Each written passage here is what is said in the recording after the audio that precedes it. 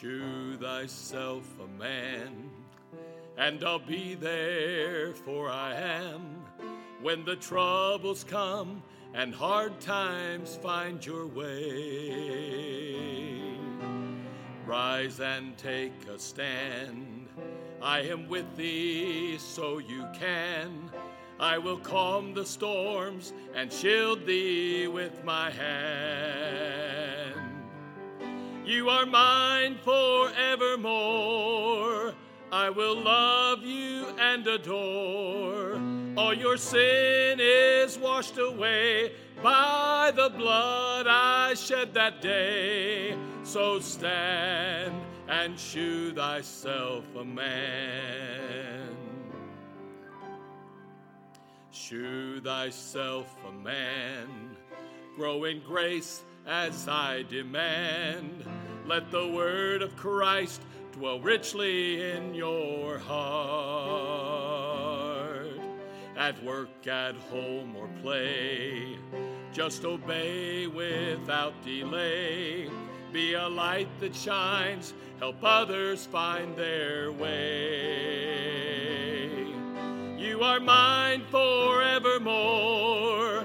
I will love you and adore. All your sin is washed away by the blood I shed that day. So stand and shew thyself a man. You are mine forevermore. I will love you and adore. All your sin is washed away by the blood I shed that day. So stand and shew thyself a man.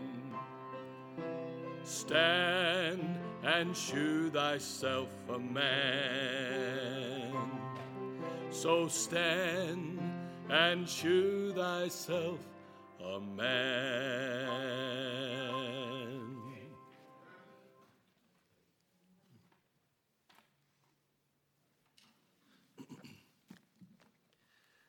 All right, well, we've been doing our series now. We're kind of been dealing with the Gentiles, and we're going to go ahead and get that slideshow going, and I think it's almost ready to go up. Once it gets up there, we'll get this thing moving along, but we've been addressing a number of things there. It's, okay, there it is. All right, so we talked about the times of the Gentiles. We addressed the fullness of the Gentiles, noting that there's a difference and a distinction. There we go. There's a distinction. Of course, we know the times and the fullness, of course, are different, completely different. And, of course, one goes from Babylonian captivity, 606 B.C., and goes all the way up to the return of the Lord Jesus Christ when he establishes his kingdom during the millennium. Of course, that's the times of the Gentiles. The fullness of the Gentiles began at Pentecost and goes till the rapture of the church or till Christ comes back and receives his bride back. And we made that distinction, and we noted the difference. We started talking about that metallic man, or the Colossus, we were calling him in the book of Daniel, and we noted that the head was of gold. We saw that the chest silver, the abdomen brass, the lower torso iron, and then the feet of clay and iron. And we talked about how each of those represented a different world power, because we said that the times of the Gentiles beginning in 606 B.C., we're going to have 4 world powers that will ultimately rule the world during the course of the times of the Gentiles. Now, we note that during the time that we are in presently, the church age, there's been some kind of a break now, and where we left Rome in charge. Rome has lost power now, but Rome will be revitalized and reestablished again as represented by the iron and clay feet. And we'll note that here in a little bit as well. Then we said that there's a stone that will be cut out of the mountain, and that represents the millennial kingdom of Christ. And it's going to destroy, if you will, that Colossus, and it's going to ultimately bring in the millennium kingdom, the millennial kingdom of Jesus Christ. So we note that. We said, so the overview, we took a little time to look at that. But then we went to Daniel chapter 7, and we saw that Daniel's getting a vision now of some beasts, okay? And the first one was a lion, and we said that represented Babylon. Now, of course, the gold represented Babylon and the Colossus. And then we had over here, we went then to the bear, Medo-Persia, and we saw that. And then, of course, the leper is representative of Greece. And again, the Bible gives us those definitions. We saw that as we went through, and that's kind of an interesting thing, how God revealed to us, even before they took power, who would take power. And these are the four major groups. We've got the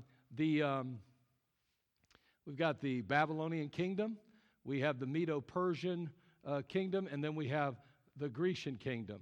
And then, of course, the fourth one was Rome. And we're going to see now, as we get into our study where we left off by coming to this beast, the one that represented Rome.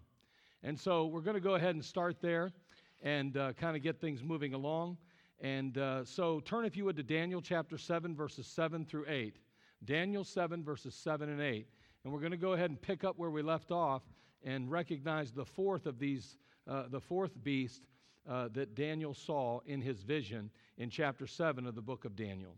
So chapter 2, we saw the Colossus. Chapter 7, we recognize here these beasts. And this one is a very dreadful beast. It doesn't really represent anything that we understand so much. It was so bad that we're going to see he's got a real problem with it. Daniel chapter 7, verses 7 and 8. Daniel 7, 7 and 8. And we might as well get over there because we're going to look at a number of verses as we move along here today. But Daniel chapter 7, and we're going to start in 7 and 8. Okay, he goes on to say now, he says, "After this I saw in the night visions, and behold, a fourth beast, dreadful and terrible and strong exceedingly. It had great iron teeth. It devoured and brake in pieces and stamped the residue with the feet of it. And it was diverse from all the beasts that were before it. And it had 10 horns. I considered the horns, and behold, there came up among them another little horn, before whom there were 3 of the first horns plucked up by the roots. And behold, in this horn were eyes like the eyes of a man, and a mouth speaking great things." Now, in this particular beast, we notice that it has iron teeth, and it also has 10 horns on its head. That iron there corresponds to those iron limbs that we read about. Remember, Rome had the iron, those legs, if you will, and that lower torso. Well, then the 10 horns go and connect to or kind of represent the 10 toes of that Colossus. We're seeing a connection there as we move forward with this particular beast. But as Daniel considers these 10 horns, he's amazed to see another horn. He calls it a little horn. This little horn comes up in the process, and in the process, it plucks up 3 of the original 10 that existed. So there's those 10 horns on this nameless beast. We don't really know what it's called. He doesn't say it's like a leper or a bear. He doesn't say it's like a lion. He just simply says it's a beast. It's a horrible, horrible beast. And he says that in the midst of those 10 horns, one comes up through, uproots 3 of them in the process, and it's called the little horn. And as he examines this little horn more closely, he notices that it has eyes like a man and the mouth of a man, and he was speaking great things. And so, as he examines this little horn more closely, he notices those things. And he realizes, wow, there's something unique, there's something different, something special about this. And so I want to have a quick word of prayer, and then we're going to pick up right there and move along here quickly. Father, bless us now in these next few moments. May we learn something from your word about the coming kingdom, this Gentile kingdom that will rule on earth prior to Christ's return. Help us, Lord, now we pray. We'll give you the glory in Christ's name. Amen. So before Daniel can even ask for an explanation of the meaning of that little horn, before that even happens, he gets another vision, a vision of a judgment. Look, if you would, now in verses 9 through 14. It literally picks right back up. It says, "And I beheld till the thrones were cast down, and the Ancient of Days did sit, whose garment was white as snow, and the hair of his head like the pure wool. His throne was like the fiery flame, and his wheels as burning fire. A fiery stream issued and came forth from before him. Thousands ministered unto him, and 10,000 times 10,000 stood before him. The judgment was set, and the books were opened. And I beheld then, because of the voice of the great words which the horn spake, and I beheld even till the beast was slain, and the body destroyed, and given to the burning flame. As concerning the rest of the beasts, they had their dominion taken away, yet their lives were prolonged for a season and time.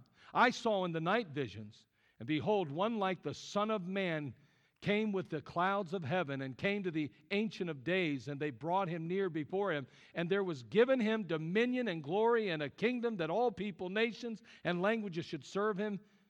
His dominion is an everlasting dominion, which shall not pass away, and his kingdom that which shall not be destroyed. Now again, we notice here in this passage, I've read a number of passages, but we're seeing that there was a vision, and there was a vision of judgment. So before Daniel can even ask about this little horn and get an explanation, he's told that there's going to be a judgment that takes place. As a matter of fact, it says here that he beheld till the thrones were cast down. And then it says the judgment was set and the books were opened. And so we start to look at what's taking place, and we're going to realize when this actually happens. When does this judgment take place then? Because we know that we have these Gentile nations. There are 4 nations, and only 4, that will rule between the time of 606 BC, when Nebuchadnezzar took control and brought Israel into captivity, till the return of the Lord Jesus Christ to establish his kingdom. And so when does this judgment take place? Because at one point we see this little horn coming up out of this beast, if you will, that represents Rome in the latter days. But then all of a sudden there's a judgment that takes place. And then the Ancient of Days delivers a kingdom to the Lord Jesus Christ, basically. So when does it happen? Well, that kind of answers it, but think about that for just a moment, that the Bible says, and I think this is interesting, that all people, nations, and languages shall serve him. His dominion is an everlasting dominion in verse 14, and it'll never be destroyed. And I think about Philippians chapter 2, verses 9 through 11. When the Bible says, wherefore God also hath highly exalted him and given him a name which is above every name, that at the name of Jesus every knee should bow, of the things in heaven and the things in earth and the things under the earth, and that every tongue should confess that Jesus Christ is Lord, to the glory of God the Father. Man, I'll tell you what, I think that fits right in there pretty good, doesn't it? And so anyway, the destruction of the beast takes place right before one like the Son of Man is given dominion. So the Son of Man being given dominion would be the millennium. So what we recognize and see is that there'll be a judgment on these nations, especially that nation that is ruling at the time of Christ's return. That judgment takes place prior to Christ taking his throne. And so at the end of the millennium, end of the tribulation, there's going to be a judgment then. Now again, these visions really, really perplexed Daniel. They bothered him greatly. His spirit, the Bible says, he was grieved in his spirit. And the visions in his head, it said it troubled him. And so he approached this heavenly messenger. And he approaches him and he asks the meaning. Look in verses 15 through 17 now. Chapter 7, verses 15 through 17. It says, and I, Daniel, was grieved in my spirit in the midst of my body, and the visions of my head troubled me. Have you ever had a dream that troubled you? He's got a dream, and this one's really bothering him. And I came near unto one of them that stood by and asked him the truth of all this. So he told me and made me know the interpretation of things. These great beasts, which are 4 kings, which shall arise out of the earth, he says. So as the interpretation of the visions given to Daniel, the prophet asked specifically about that 4th beast. And he asks about the horn. So he's told there are 4, but now he's going to be very specific. What in the world's going on here? Look at verse 19. Then I would know the truth of the 4th beast, which was diverse from all the others, exceeding dreadful, whose teeth were of iron and his nails of brass, which devoured, brake in pieces, and stamped the residue with his feet. Man, this thing is it is just annihilating. It's crushing all of its opposition. It is a beast that is undescribable. The angel explains that the beast's 10 horns are 10 kings who are going to rise from that particular kingdom. In verse 24, we see that. It says, and the 10 horns out of this kingdom are 10 kings that shall arise, and another shall rise after them, and he shall be diverse from the first, and he shall subdue the 3 kings. Now, here we go. He's talking about now those 10 kings. So it appears that, from what we can tell, is that the Roman Empire is going to be reinstated, if you would. It's going to once again be a world leader, but there's going to be 10 kings that help rule that world kingdom. There'll be 10 of them. And so there'll be this federated kingdom, and all of a sudden, from those 10 will rise one, which we're going to learn here in just a moment is the Antichrist, and 3 of them will go away. They're not going to be in charge anymore. And so that little horn that shall arise with the eyes and the mouth of a human represents that latter king, that one that's coming forth, that one that's rising up. And those 3 are going to go down when he comes up. And here's the thing that's interesting, that king that we're talking about, that little horn, he's going to speak against God and oppress God's people. He's not going to like them at all. He's going to seek to change times, the Bible says, and laws. He's going to try to exercise power over God's people, and he's going to do this for 3.5 years. Now, that's in Daniel 7:25. And he shall, talking about that little horn now, that little horn coming up out of the Roman Empire at the last days, coming out of that 10 federated kingdom, 3 go down, 1 comes up. Here he is, the Antichrist. And he says, verse 25, and he shall speak great words against the Most High, and shall wear out the saints of the Most High, and think to change times and laws, and they shall be given unto his hand until a time and a times and the dividing of times. And so we're going to see that for 2.5 years he's going to be in charge as this beast that's going to rule the world, and he's going to do it through a revived Roman Empire, and he is going to literally speak against God. He's going to wear out the saints, it says. That means he's going to put them through the ringer, and he is going to do things and change things, and, well, we're going to see he's going to do a lot of things before it's over with. Now, again, this world leader is none other than the Antichrist, and he is the ruler who will come, the Bible says. And, this is the ruler that's going to set up an abomination in the temple. And look in Daniel chapter 9. Daniel chapter 9, verse 27. Again, we're going to have, if you will, right now we're in the church age, and the church is going to be raptured out, and the fullness of the Gentiles will end at that point, but the times of the Gentiles are continuing all the way through till the millennial reign of Christ. And so then the Gentiles are going to come back into power under the guise of Rome again, and pretty soon in the middle of the tribulation period, the Antichrist is going to rise up, and he's going to take over. And for 3.5 years, and we're going to see he's really going to wreak havoc on Israel. He's going to speak against God. He's going to try to annihilate the Jew, and he's going to go ahead and demand, as we're going to see here in a moment, that everyone worship him. Look at Daniel 9:27. And he shall confirm the covenant with many for 1 week. And in the midst of the week, it's talking about 1 week. Now you got to understand, maybe we might talk a little bit about Daniel's 70th week before we're done. But that 70th week, and we don't have time to go into all of it now, but that represents 7 years.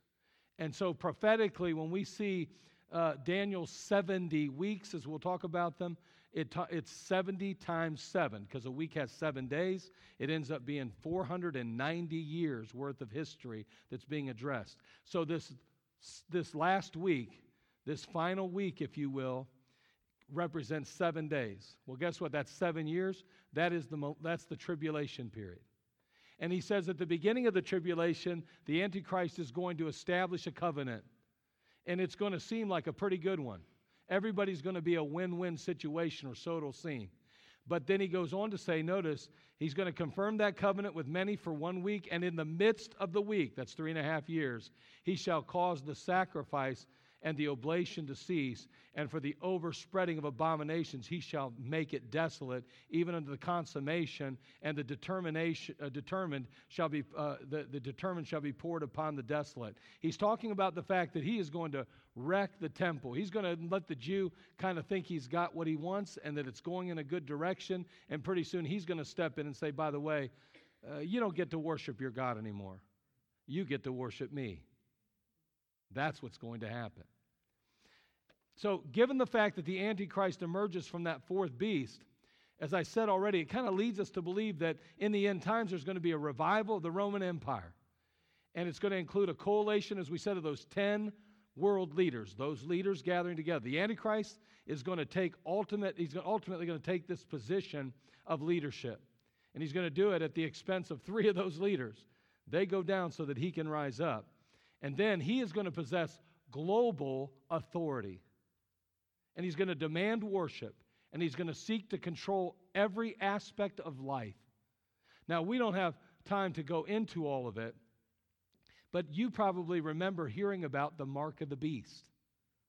Well, this is the beast we're talking about. We're going to see him in Revelation now. Turn to Revelation chapter 13.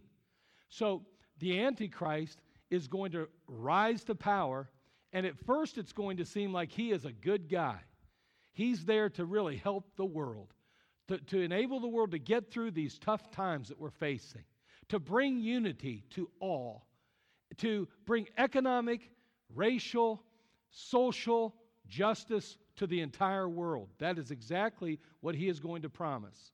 Everything is going to be like a millennial utopia, but it's going to be based on him bringing it in, not Jesus Christ.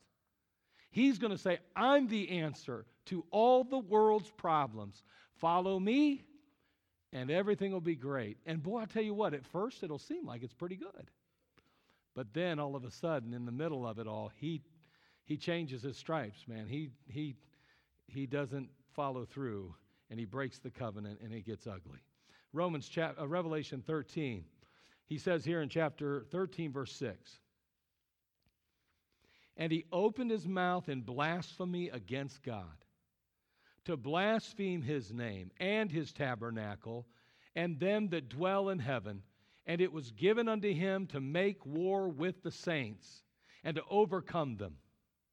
And power was given him over all kindreds and tongues and nations, and all that dwell upon the earth shall worship him, whose names are not written in the book of life of the Lamb slain from the foundation of the world. Man, did you just hear that? That's crazy right there.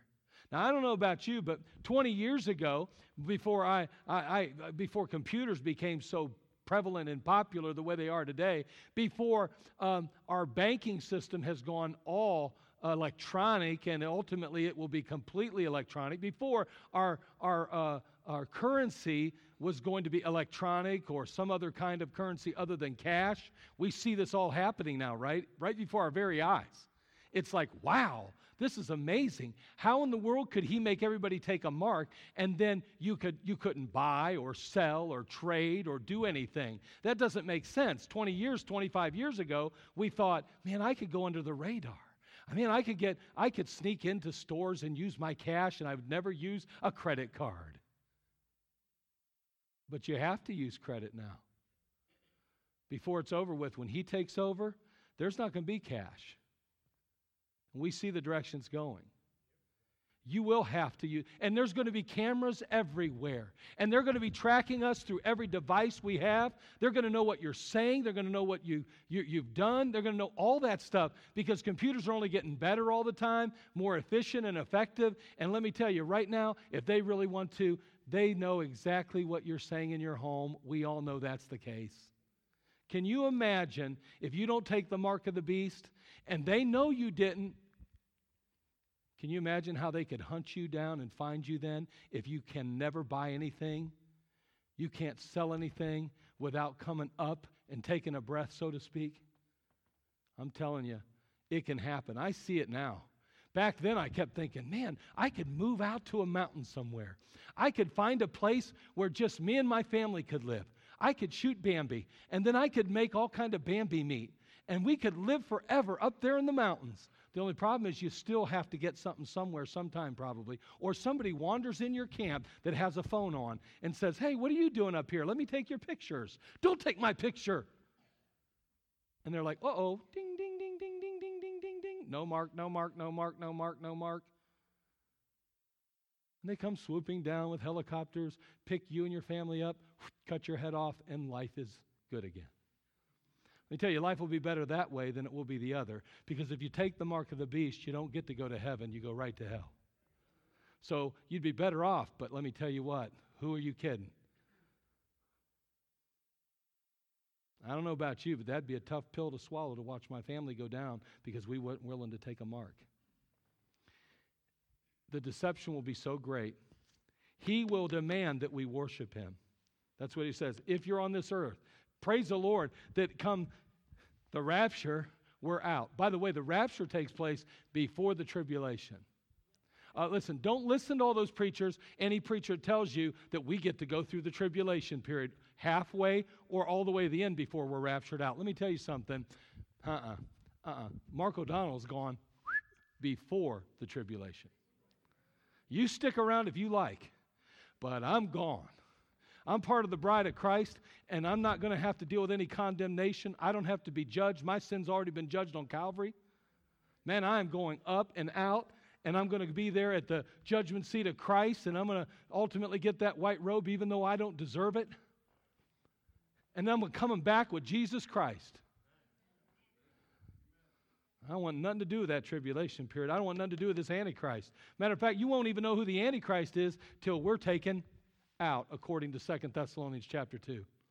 Don't even know. You say, I think I know who it is. You might think you do, but you don't know because it's not till we're out that he is ultimately revealed.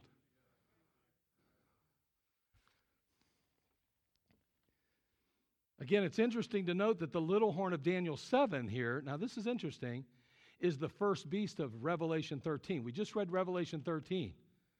But see, Revelation 13 correlates with chapter 7 and Daniel's beast. That beast there. This is all kind of interesting how this all plays together, how the Bible puts pieces everywhere and you bring them together and you get this great big picture. So, here is the dragon of Revelation chapter 13.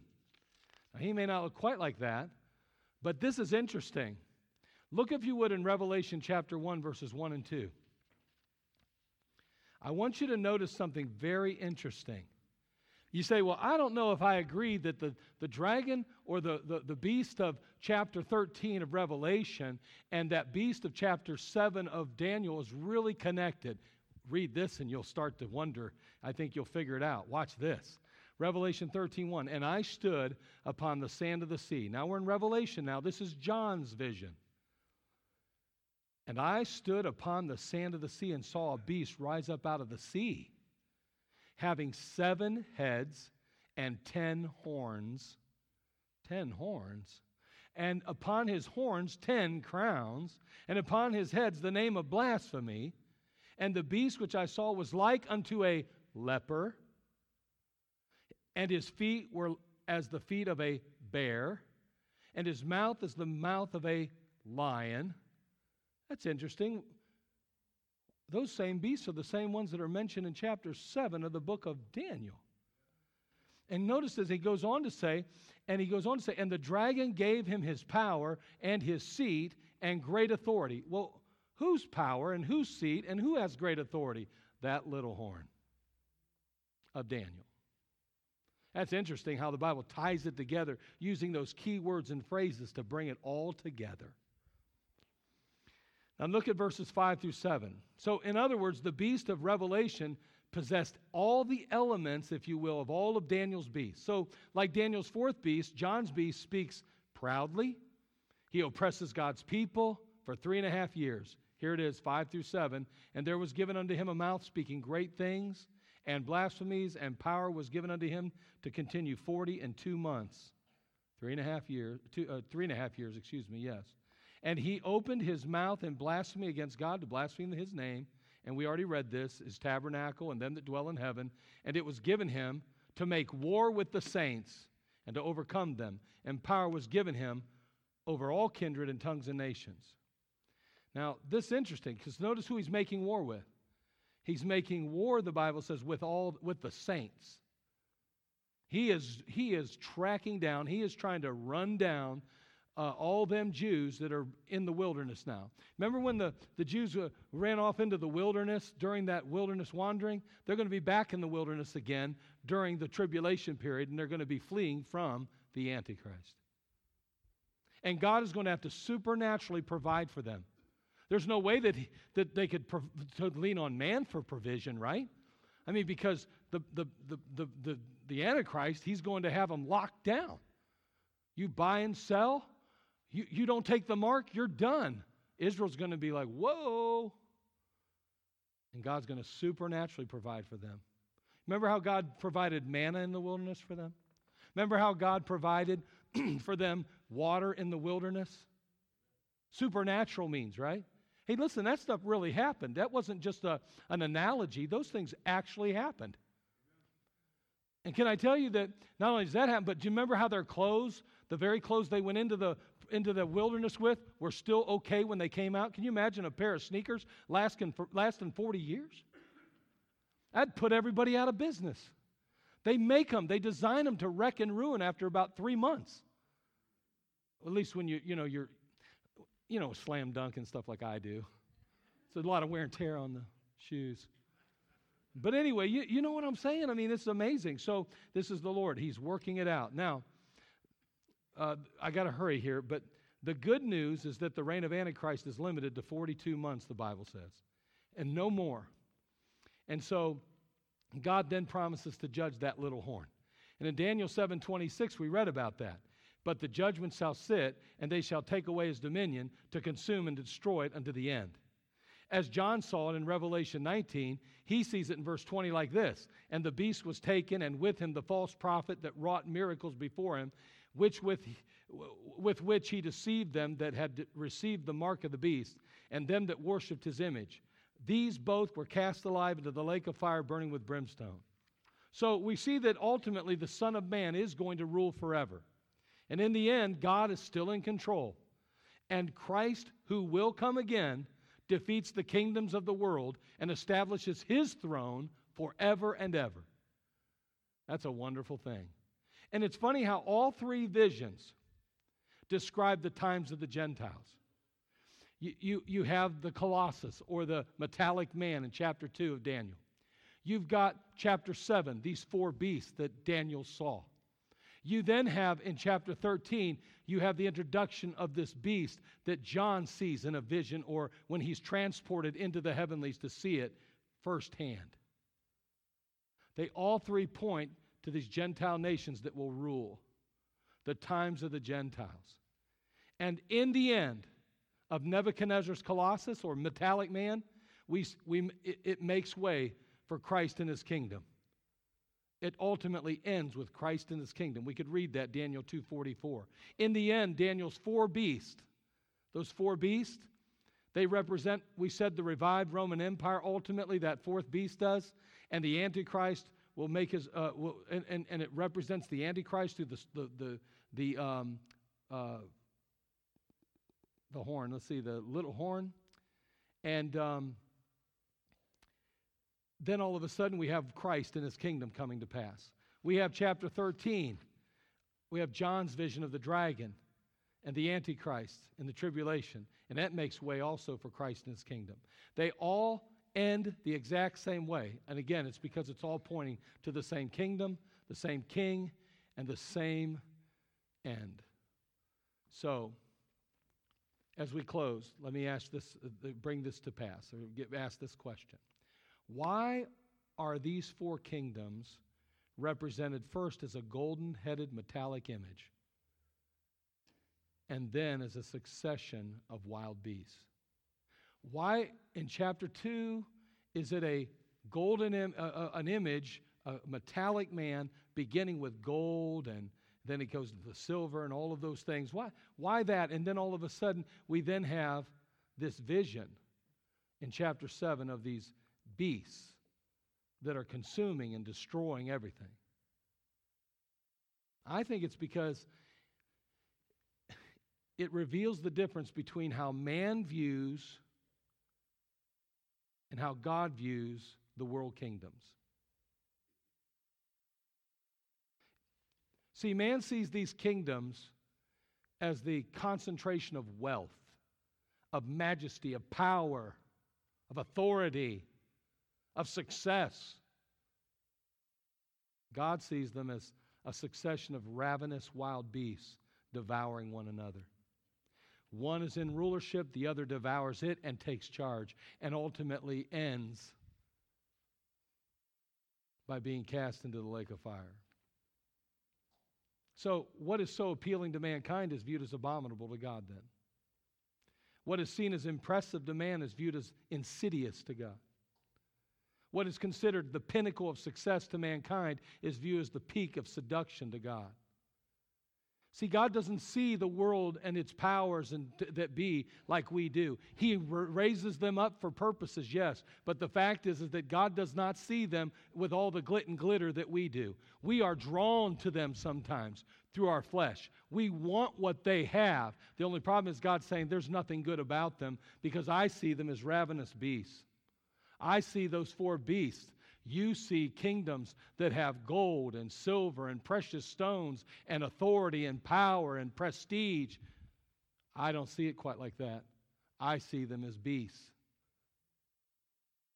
that are just devouring one another. And can I tell you, that's exactly how God sees sin. God sees sin as a beast that devours us. We are drawn to sin too many times because of our flesh. Oh, how we have to be so careful that we don't allow the flesh to rule us and to draw us to the very thing that God says will destroy us. Have to be so careful. So, that's it. How do you view the world? The successes of the world. How do you view sin? How do I view sin? Do you see sin as something ugly and bad? Or do you see it all dressed up and looking great? Because in the end, how we see sin, how we recognize the world, and I'm not talking about having an attitude toward people, I'm talking about in general, the world and the flesh and the devil, how we view that as believers and as individual believers will determine how successful we are in overcoming it. Father, we come to you. We ask, Lord, for your leadership. Help us, Lord, to see things the way you do. Lord, there's a world that is in need of Jesus Christ. I get that. Lord, we all know that. Lord, we read your word and we know without a doubt that the world is in trouble without you. Lord, we are too. And Father, we're asking you, Lord, just to help us to recognize sin for what it really is. Something that destroys, that Satan uses to derail us, distract us. Ultimately, as we said, destroy us. And Lord, may we not be so caught up in this world, somehow loving it instead of loving you more. Father, be glorified now in our lives. Bless this service as we close. In Christ's name, amen. Let's all stand if you're able to stand, that is, and let's bow our heads and let the Lord work as the music plays. If you want to pray,